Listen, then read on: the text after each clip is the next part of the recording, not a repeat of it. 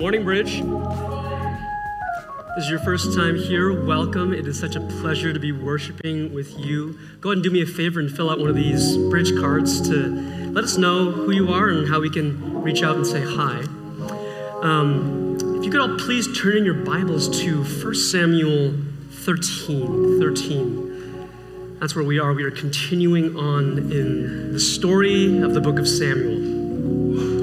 Last week, Pastor Brandon took us through the story of King Saul's crowning, his coronation. And today's story is going to continue on with King Saul, but it's going to focus on his reign, on his kingship.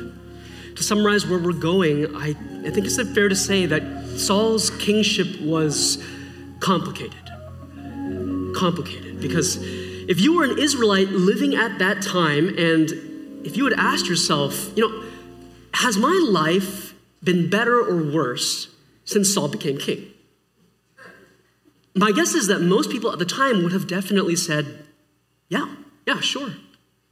Because during Saul's reign, someone finally stood up to Israel's oppressors. Someone finally started fighting with them. And not only that, but Saul won massive military victories, one after another, over these enemies. But Saul is complicated. He's complicated because what we're going to see in today's passage is that while a lot of people might have had a very positive view of Saul's reign, God was not pleased with Saul. God was not pleased with Saul. To understand why that is, there's just a little bit of recap that we have to look at back from the very beginning of Saul's story. I know I just asked you to turn to chapter 13, but if you could flip back just a few pages to chapter 10, we need to look at some important context for today's story. In this passage, Samuel has just anointed Saul as Israel's first king.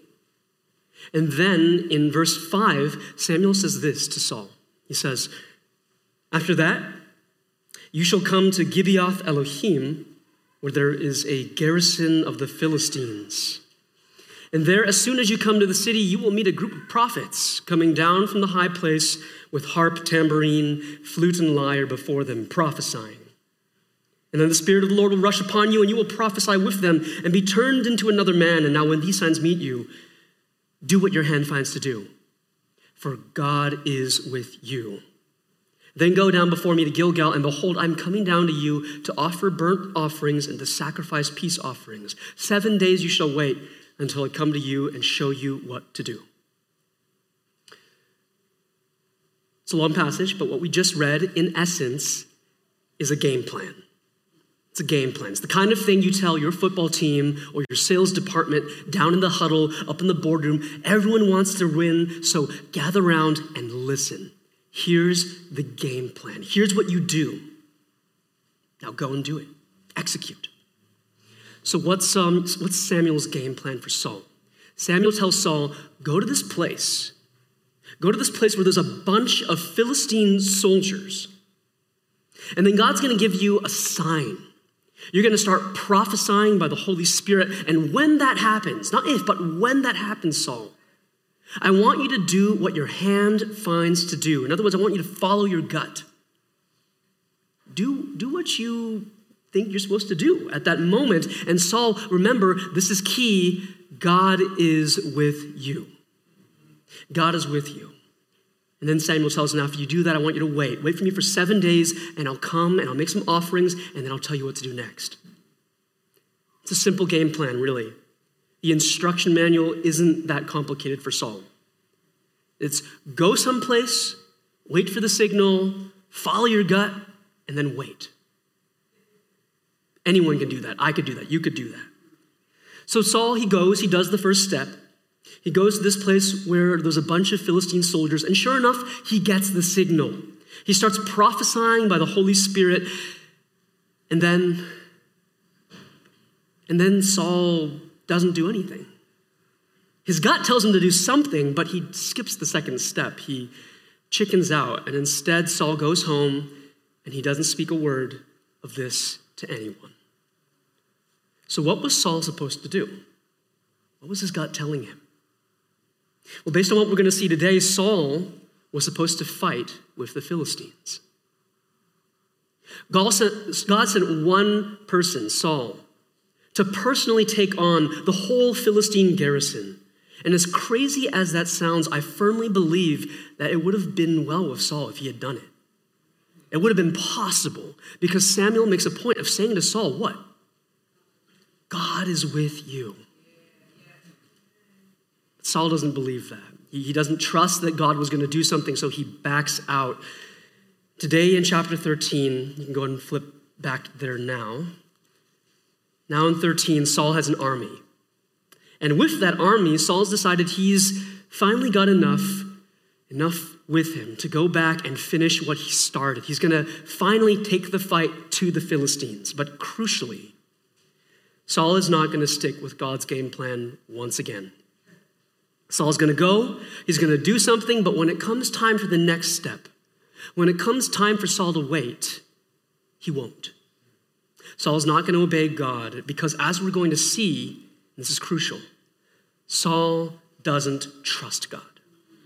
Saul doesn't trust God. Saul has spiritual trust issues. If I could sum up what Saul should have done, it would be in the words of that old song, trust and obey. Trust and obey. There's no other way. But Saul does not trust and he doesn't obey. And this failure to trust and obey is going to have disastrous consequences for Saul. Folks, today's story is a tragedy. A tragedy about what happens when we don't trust and obey. So without further ado, let's dive in. Please stand for the reading of God's word from 1 Samuel 13, starting in verse 1.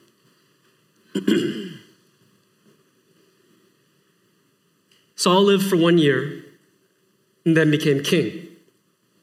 And when he had reigned for 2 years over Israel, Saul chose 3,000 men of Israel. 2,000 were with Saul in Michmash and the hill country of Bethel, and 1,000 were with Jonathan in Gibeah of Benjamin.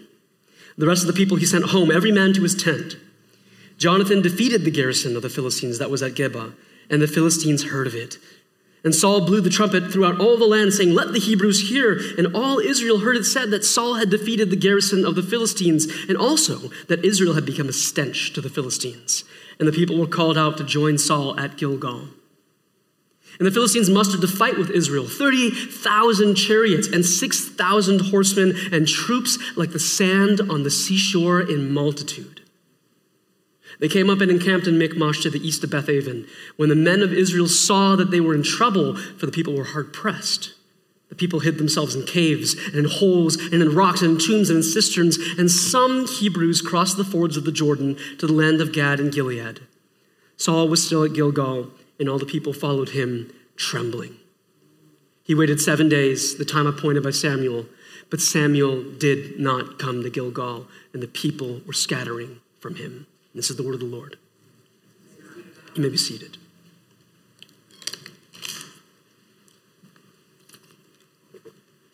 So our story begins with a great show of faith. Saul goes and does what God says. He goes to the garrison of the Philistines, and although he didn't do it right the first time, Saul finally does what his hand finds to do. He attacks the Philistines. Remember that Samuel told Saul that God was with him. So Saul, what does he do? He dismisses most of his troops until it's just him and his general Jonathan, with just 3,000 soldiers between the two of them. He takes 2,000 guys, and his general Jonathan takes 1,000. And against all odds, it's actually Jonathan's smaller force that is able to defeat the Philistines. It's a miraculous victory. It's totally crazy. Saul is at the top of his game, and so he calls out to the rest of his troops to come and finish the job. But then there's a wrinkle. There's something that happens. The Philistines, they turn around, and this time they come back in force. 30,000 chariots, 6,000 horsemen, and troops like the sand on the seashore. They outnumber the Israelites by at least 10, 20 times. And not only were there more of them, they were much more prepared than the Israelites. These days, if you call someone a Philistine, what does that mean? What does it mean if you call someone a Philistine? What you're doing is you're calling them a barbarian. You're saying they're uncultured, uncivilized, a little backwards. But in actuality, in the Bible, the Philistines had a highly advanced civilization. These were these were Silicon Valley people. They were coastal elites, wealthy expats. They were powerful colonizers who had only recently shown up in the area of Palestine from the area of Greece. They'd moved over. And so not only did these sophisticated Philistines have greater numbers, they had greater tech. Look down at verse 19. It tells us, now there was no blacksmith to be found throughout all the land of Israel. For the Philistines said, lest the Hebrews make themselves swords or spears. But every one of the Israelites went down to the Philistines to sharpen his plowshare, his mattock, his axe, or his sickle. And the charge was 2/3 of a shekel for the plowshares and for the mattocks, and 1/3 of a shekel for sharpening the axes and for setting the goads. Imagine this whole nation of Israel. You're imagining armies and soldiers and tanks, but they're holding pitchforks and rakes. They're holding farm equipment right now. And they are up against the whole Philistine army who outnumbers them, and they all have swords. Israel has brought a knife to a gunfight. They are outnumbered 10-1. They stand no chance. They're a ragtag, motley crew, and this is an impossible situation. This is going to be ugly. And so the Israelites, they start deserting. They start skipping town. They're even leaving the country. And as we're told later on in the passage, some even go over to the Philistine side. So Saul is now up against a power like this with a tiny, terrified army that's only getting smaller and smaller. Morale is at an all-time low. What is Saul going to do? Remember, Saul knows what he's supposed to do. God gave Saul a game plan. His instructions were simple. Go to this place, do what your hand finds to do, fight with the Philistines. Check, done. All right, now what? Well, God said, wait.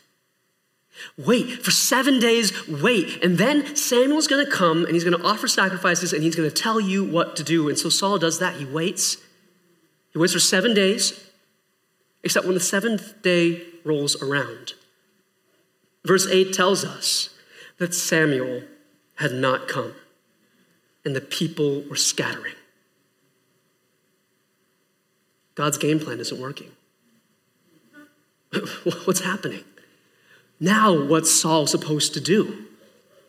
Saul's people have lost confidence in him. He's in a crisis of leadership. Yes, God just did something amazing. God did just defeat the Philistines, but what good is any of that now when the Philistines are back in full force and Saul doesn't have much of an army? Saul is desperate and God is nowhere to be seen. And I'm sure that some of us can relate to Saul's desperate situation. When you lose your job right after you sign that lease, or you don't know how you're going to be able to both pay rent and put food on the table, or the stock market's tanking and that means your retirement plan's gone too, or the company's in a nosedive. Life can get desperate. And when life doesn't go according to plan, what do you do? What does Saul do? Verse 9. So Saul said, bring the burnt offering here to me and the peace offerings. And he offered the burnt offering. What does Saul do? Saul takes matters into his own hands. He says, Samuel's not going to come. God's not going to make his plan happen. Fine, I'll make it happen. And that's a problem. Verse 10, as soon as he had finished offering the burnt offering, behold, Samuel came. And Saul went out to meet him and greet him. Samuel said, what have you done? And Saul said, when I saw that the people were scattering from me, and that you did not come within the days appointed, and that the Philistines had mustered at Michmash, I said, now the Philistines will come down against me at Gilgal, and I have not sought the favor of the Lord, so I forced myself and offered the burnt offering. What's Saul saying? He's saying, I did what God asked me to do. I fought the Philistines, but then God wasn't picking up the phone. And Samuel, you weren't here, and someone had to call God. So I wasn't just going to sit there and do nothing. So Saul says, I forced myself. I had to do something. Because Saul worried that if he didn't do something, God wouldn't come through. In Saul's mind, God would only act if he did something. God helps those who help themselves, right? Did you know that's not in the Bible? The sad thing is that if Saul had just waited a couple more minutes, Samuel would have showed up. The clock hadn't run out yet. It was still the seventh day. But Saul had little faith. Saul had trust issues. So with the situation getting more and more out of hand, Saul felt the pressure to be in control, the temptation to not wait on God. But as we're going to see, that is not what God wanted, because all God wanted was for Saul to trust and obey. Verse 13. And Samuel said to Saul, "You have done foolishly. You have not kept the command of the Lord your God with which he commanded you. For then the Lord would have established your kingdom over Israel forever. But now your kingdom shall not continue. The Lord has sought out a man after his own heart. And the Lord has commanded him to be prince over his people, because you have not kept what the Lord commanded you." When things got desperate, Saul ignored God's game plan, because Saul felt that he had to be in control. And so Samuel says, God's heart has chosen another man, someone who, unlike you, Saul, will trust and obey God. We know who that person's going to be. It's David. And his story is going to come after Saul's. In other words, Saul's kingdom will not continue. Saul will be the last king in his dynasty. Saul's line is ended. And as we'll see, this is an incredible tragedy, because as good as King David would have been, there could have been someone even better. Look with me at the next chapter, chapter 14, verse 1. One day, Jonathan, the son of Saul, said to the young man who carried his armor, "Come, let us go over to the Philistine garrison on the other side." But he did not tell his father. Only after Saul's kingdom is cut off do we learn the true identity of the general that we met for the first time in verse 3. Who was that Jonathan who defeated the Philistines with just 1,000 men? Jonathan is Saul's son, the royal prince, the heir apparent, the next in line, or at least he was. Because of his father's disobedience, Jonathan will not inherit the throne. And this is an incredible tragedy, because while Saul failed to be the kind of king Israel needed, Saul's son Jonathan would have been a truly incredible king. Look at what he says in verse 6. Jonathan said to the young man who carried his armor, "Come, let us go over to the garrison of these uncircumcised. It may be that the Lord will work for us, for nothing can hinder the Lord from saving by many or by few." Here's the big point for today's sermon. Nothing can stop God from saving by many or by few. King Saul had trust issues, but his son did not. God doesn't need us to be in control, to have a big army, to work extra hard. No, instead what God wants is for us to trust that he's got this. To trust that God is going to fulfill his promises no matter the odds. Think of what would have happened if Saul had just understood this one simple thing. Samuel told Saul that God was with him, that he'd be okay, and shouldn't that have been enough? If Saul had just trusted that God could save Israel even with just 600 men, Saul wouldn't have been so anxious about being outnumbered. Instead, Saul saw his numbers dwindling, and he thought, how's God going to get us out of this one? There is no way. Saul's worrying came out of a lack of trust. But unlike his father, Jonathan sees himself and one other guy, and he thinks, oh yeah, that's plenty. That's more than enough. Because we got God. And that's the ironic tragedy. Because of Saul's lack of trust, Israel missed out on a king who would have led them well, who would have trusted God to do the impossible, to believe that God would do what he said he would do. And in the end, in today's passage, God works his salvation not through Saul's worrying, but through Jonathan's trust. Verse 11. So both of them showed themselves to the garrison of the Philistines, and the Philistines said, "Look, Hebrews are coming out of the holes where they've hidden themselves. And the men of the garrison hailed Jonathan and his armor bearer and said, come up to us, and we'll show you a thing. And Jonathan said to his armor bearer, come up after me, for the Lord has given them into the hand of Israel. And then Jonathan climbed up on his hands and feet, and his armor bearer after them, and they fell before Jonathan, and his armor bearer killed them after him. And that first strike which Jonathan and his armor bearer made killed about 20 men, within, as it were, a half a furrow's length in an acre of land. And there was a panic in the camp, in the field, and among all the people. The garrison and even the raiders trembled, and the earth quaked, and it became a very great panic. And the watchmen of Saul in Gibeah of Benjamin looked, and behold, the multitude was dispersing here and there. Against all odds, God came through. God used just 2 guys to take out 20 enemy combatants and then to throw the entire army, tens of thousands of people, into a panic. And the irony is that meanwhile, back with the Israelites, Saul has no idea. Saul is still trying to figure out a solution. He's crunching the numbers, still trying to figure out how to defeat the Philistines with just 600 men. Verse 17, and Saul said to the people who were with him, count and see who has gone from us. All throughout today's passage, Saul is counting. He's counting people instead of counting on God. And so Saul doesn't even notice when God's done a miracle. Because Saul isn't looking at God. Saul is focused only on himself and his own weakness. Bridge, I don't know about you, but a lot of the time, I'm just like Saul. I see desperate, impossible situations, and I'm focused on me, on what I can or cannot do. My first reaction is not to go, God, help us. How are we going to get out of this? Now, my first reaction is to strategize and to think through options and to play things out in my head to try to figure out, okay, if this happens, I can do this. And, if my bank account goes to 0, then I'll just take out a loan and it'll be okay. And that's how I'm thinking. That's my natural gut reaction.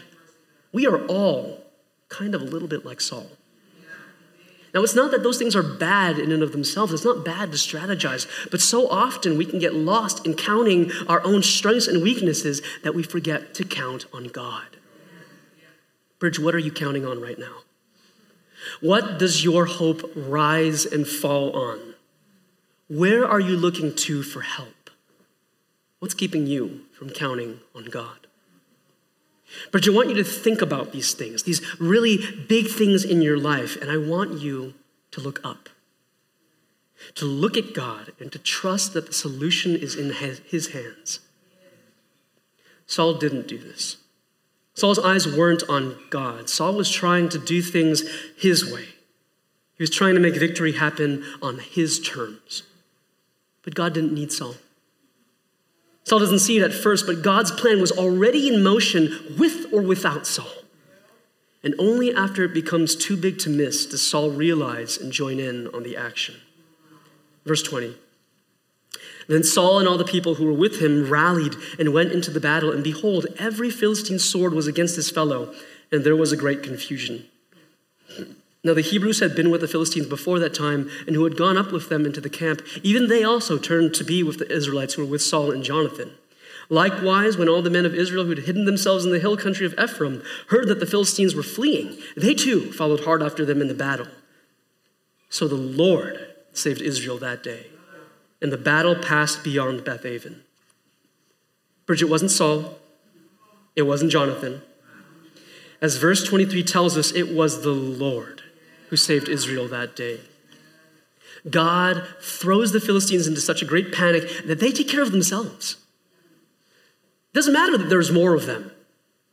God's going to make them fight themselves. In spite of Saul's lack of trust and his disobedience, God came through. Saul couldn't get in the way of God's plan. God saved Israel. He accomplished victory for Israel. But even after God comes through, Saul still doesn't get it. You might think after all that God just did for Saul, Saul might have learned his lesson and been like, okay, I have trust issues, but you know what? Next time, God's got this. No.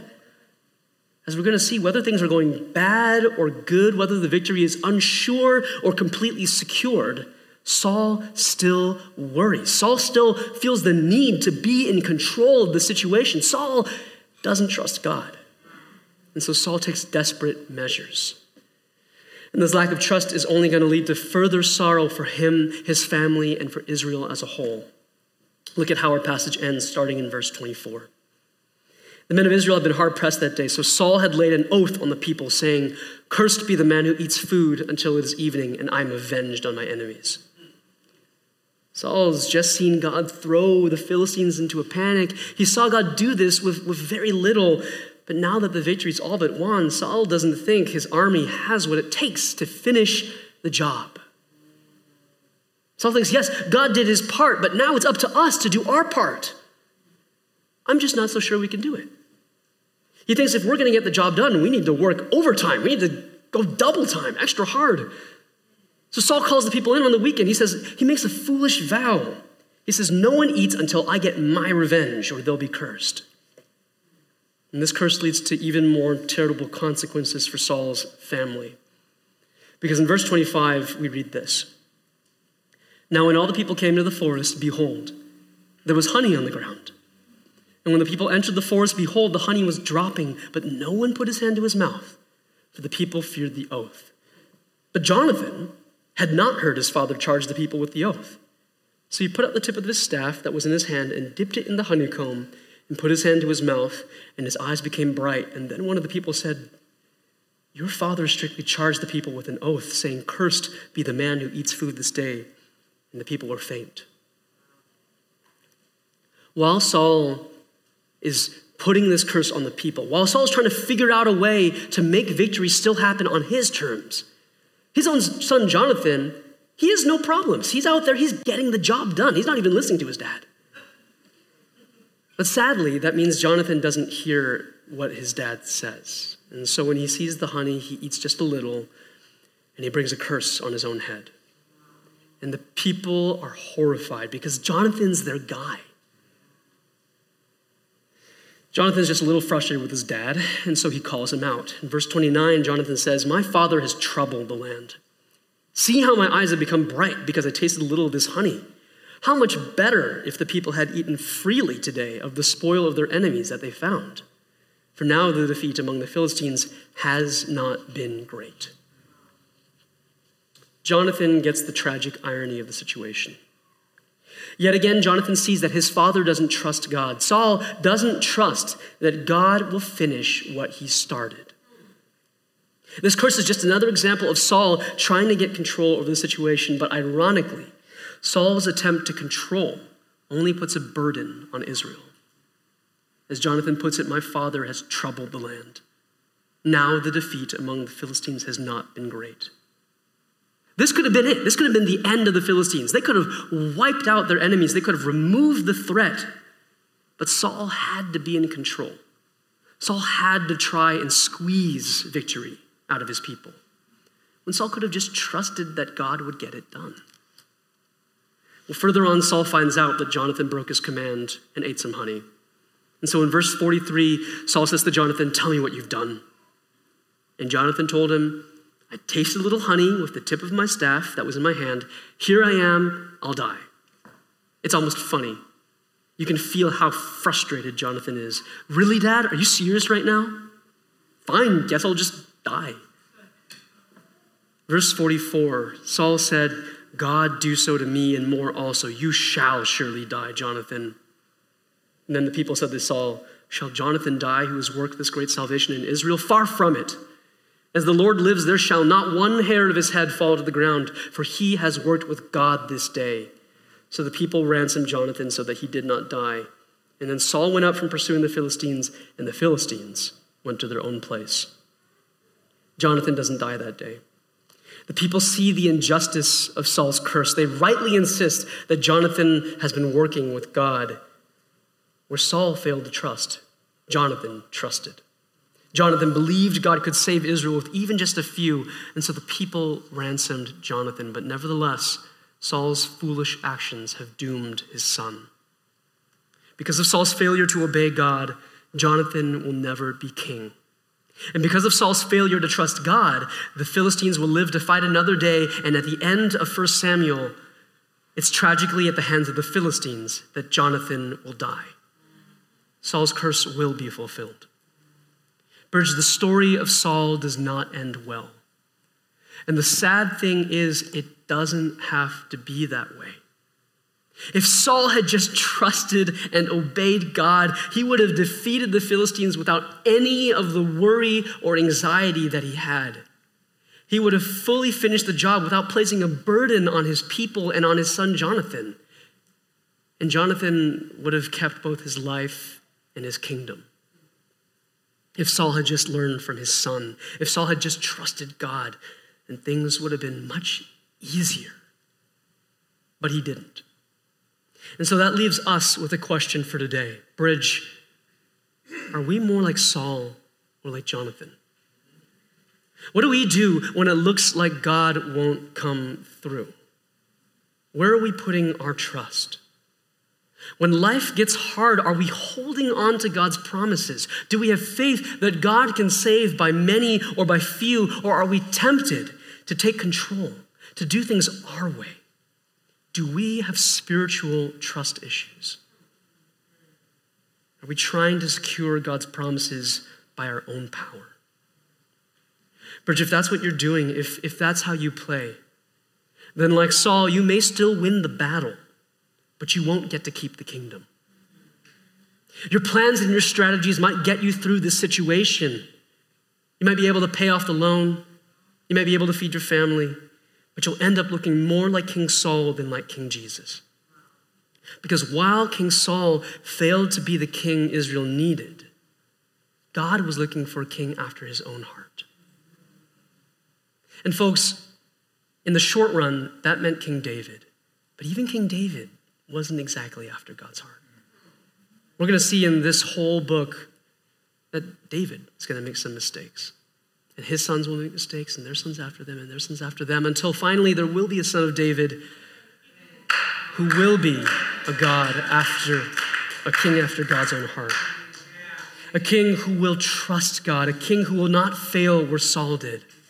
Because while King Saul did not trust and obey God, King Jesus obeyed the Father even unto death. And why?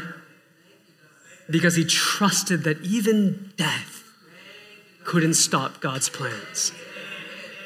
Even death, even the cross. So Bridge, this is our call today. To not be like Saul, but to look at God, to look at Jesus, to put our trust in him. Because God has promised to be with us. He's promised that no matter how bad the situation is, he will not forsake us. God promised this so much that he sent his only son, Jesus Christ, to be God with us, to die for us. So that as Jesus himself puts it, those who seek to save their life will lose it. But those who lose their life will save it. Bridge, let's pray.